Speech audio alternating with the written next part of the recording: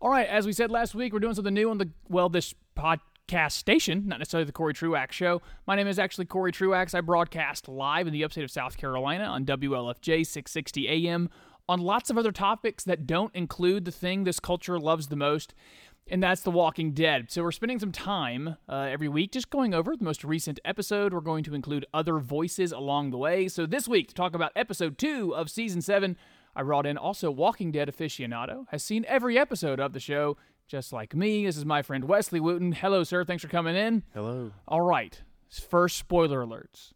We are assuming you have seen every episode of The Walking Dead, including the most recent episode. Yep. So if you don't want to know things that have happened, stop.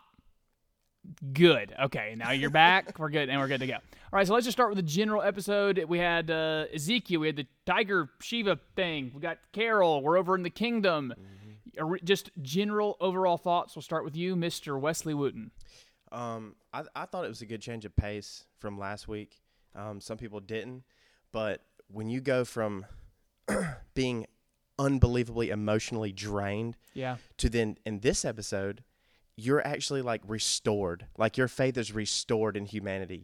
You lose Glenn, who was the moral center, the most optimist. I mean, even when they were in the prison, Glenn was one of those guys that just held Rick together. Yeah. Okay, you lose him, so you're like, where's that optimism? And now you find that in Ezekiel.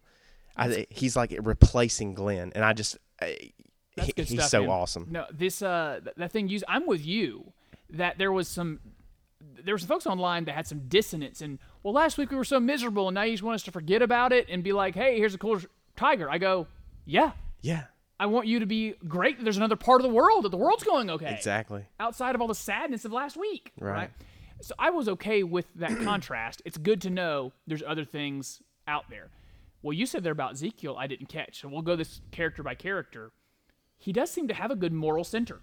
He does. So this is what I would want to give you. You react to it any way you want to. I felt like, just getting some time to think about it, Ezekiel is the best leader in the whole show of any colony, and here's why. We got Gregory back at the hilltop, and he's kind of skeevy and weak. Right. Rick continues to do okay, but they run into the worst people. And even when they were in the prison, it didn't seem like it was going all like super well. We know who Negan is. He's horrible. Gareth from Terminus eats people. What was the other? The governor, it seemed like it was okay. Yeah. But here we got the Ezekiel seems like he's got everything together. Right. He's the end game. He is what Alexandria was supposed to be. That's the dream for Alexandria is what they have at the hilltop, and the hilltop is even past that. I mean, everybody is happy. The kids are going to school. Yeah. People are doing their clothes. They're growing stuff, and nobody has a care in the world, lest they know about everything. A lot of them don't know about everything. Yeah. But when you have such a kind-hearted leader, it's not like he's trying to deceive them, because that's not. Ezekiel sees things he sees leadership as a burden, not as like a power. He's not a power hungry or I have to be the leader. It's I have to be the leader. I think he would I don't say, have a choice. Heavy is the head that wears the crown, right? Right. I mean, I loved I love his shtick. I think it's fun. Yeah. And then later, get into the real Ezekiel. What you said about Alexandria, I didn't even think of that. But even like Deanna, she wasn't a great leader of Alexandria. No, she wasn't. Her people had no idea what was going on. She couldn't have encountered Negan like apparently Ezekiel has, right? And come to a good agreement. Yeah, and that's weird too. Their relationship, you can tell that there's something weird there, because the relationship between the kingdom and the Saviors is completely different between Alexandria and the Saviors. So the Saviors, even the hilltop, I mean, they came in, they killed somebody, and they said, "You're giving me half of your stuff." Yeah. Okay. With Rick and his crew, it's I'm going to kill you. I'm going to kill you. You're giving me my stuff. I'm going to break you down. Okay. But for some reason, with Ezekiel and the Saviors, they almost have a little bit of respect for him. It felt that way in the trade-off of those pigs. I mean, there was that one jerk, who was, but for the most part, like the leader of that little Savior group. They seem to have a decent little idea there together of how they should behave. So moving to a different character, Morgan, and that's what made me think of it was in the exchange of the pigs. Yeah, Morgan gets the gun out. Yep. Stares at the gun. Did you get an impression that they were trying to foreshadow that Morgan's wondering about whether or not his nonviolence is? It seemed like they were saying Morgan's going to quit being the way he is, and he's going to believe in violence again. Yeah, I mean, he went so far. I mean, he went off the deep end. He's actually went farther than Rick because he's been out there by himself. He's had to do the most horrific. I mean, of course, Rick has too, but he went too far. He lost himself. He became an animal.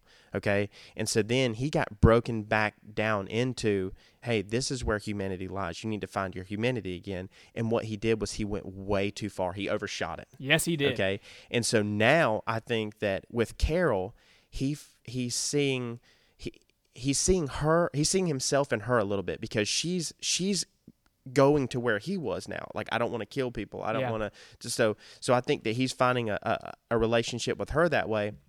And then he's realizing that I can't, even with the conversation with the kid, Ben, I think it was, he's finding like now that a balance, exactly, that he can't just not kill anymore, but he can't be that animal. He can't be that ravenous wolf last like season, he was. In season 6 with Morgan. Did you or did you not get very frustrated with him in terms of how he was with the wolves? Extremely frustrated. Me too. Extremely. And I was glad to see him struggle with it, right? And wonder, maybe there's some people that just have to be violent with, right? Yeah. I like that about Morgan.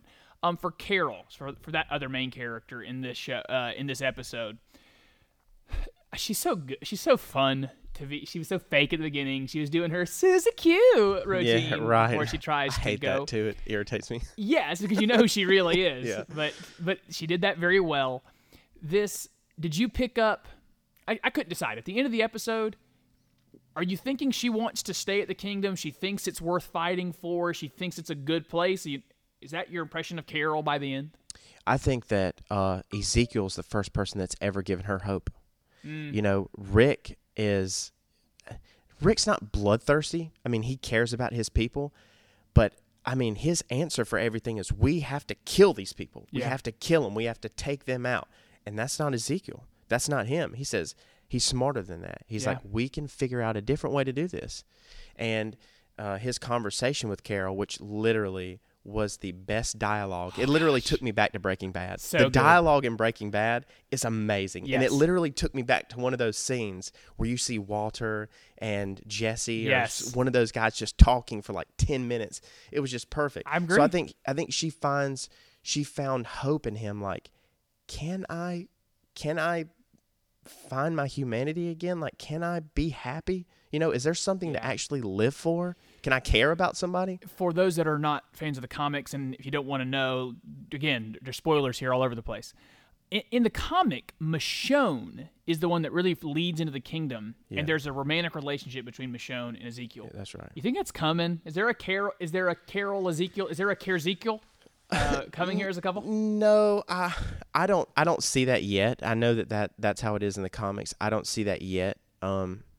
But I could almost see Michonne and Ezekiel still having something, and Rick having a struggle there. You know. Yeah. So I don't know. I know that that Ezekiel is taken to her, and I know that Morgan is taken to her. Well, he gave her the great Denzel Washington line: "You can't BS a BSer." Yeah. This great line. I think that's, at least to me, that's the kindred soul in both of them. Yeah. They both know the other's really good at pretending. Right. But they know the real world. And that's another thing that I picked up on too. You know, whenever he said, you know, I was in drama, you know, it's like, you know. That's why it works out so well. And that's another reason why he's built such a great community. This guy can tell when people are bad news. Yep. He can tell when people are serious too. And that's another thing. What about, has Negan ever approached Ezekiel? We don't know. Yeah. But man, he can act. Yes, right. You know what I mean? He's not like Rick. He can act. Because in the comic, you never really do find out how the kingdom and the Saviors came across each other. Right. I'd love to get that backstory. That would be awesome. I would love to know how this relationship began. Yeah. It does feel like there's going to be another Lucille, because this guy who works for the kingdom, who takes care of the pigs and had this little run-in, that felt like a foreshadowing when they were rolling off. Yeah, that's his name. Yeah, Richard. When they were rolling off and saying, next week's produce, you better produce, or it's going to be that guy first. Right. But maybe you need that, because at least to me, what they were setting up was We already know the Hilltop has a problem with the Saviors. Now Alexandria has a problem with the Saviors. Yeah. And they're letting you know there's a whole other group out here. They've got a problem too. And they're well equipped, they're well put together. Yeah. Right. So there's a bunch of people being oppressed by the same group. Right. So then looking forward to next week. It's going to be the Daryl episode. Right. This is going to be about Daryl. They're going to take us to that place. In the comics, there are two people that end up going to the sanctuary. It's Carl for one time, and it's Dwight in the other. It feels like Daryl's going to take both of those storylines. Right. Are we going to have to watch Daryl, the beloved Daryl Dixon, be tortured? You think that's coming? Oh, he's going to be tortured. I do too. I hate it. I don't want to They don't like him. No. They don't like him. But ultimately, he's going to get his justice. Because you heard Daryl say, whenever he said, he's like, I'm sorry for this. He's like, you're going to be. Yeah. And That's a good impression. I'm waiting for that. I am so waiting for that. Because Daryl's my favorite character. I want him to get his justice. He deserves it, man. He does deserve it. If anybody on the show deserves it, it's Daryl. And I feel like we're going to have to watch him waller in misery for many episodes. It could be the season finale before he gets out of there, or maybe mid-season finale. Right. 8 weeks away. That's so sad. All right, so that's episode 2 of The Walking Dead. If you want to get more content from, I'm Corey Truax, again, broadcasting typically from the upstate of South Carolina on WLFJ 660 AM. You can find more at soundcloud.com/Corey Truax, soundcloud.com/Corey Truax, with other things that are not The Walking Dead. Thanks for coming in and talking about Season 7, Episode 2, Mr. Wesley Wooten. I appreciate it. Until the next edition or next thing you click on SoundCloud.com/Corey Truax. Until then, peace and love.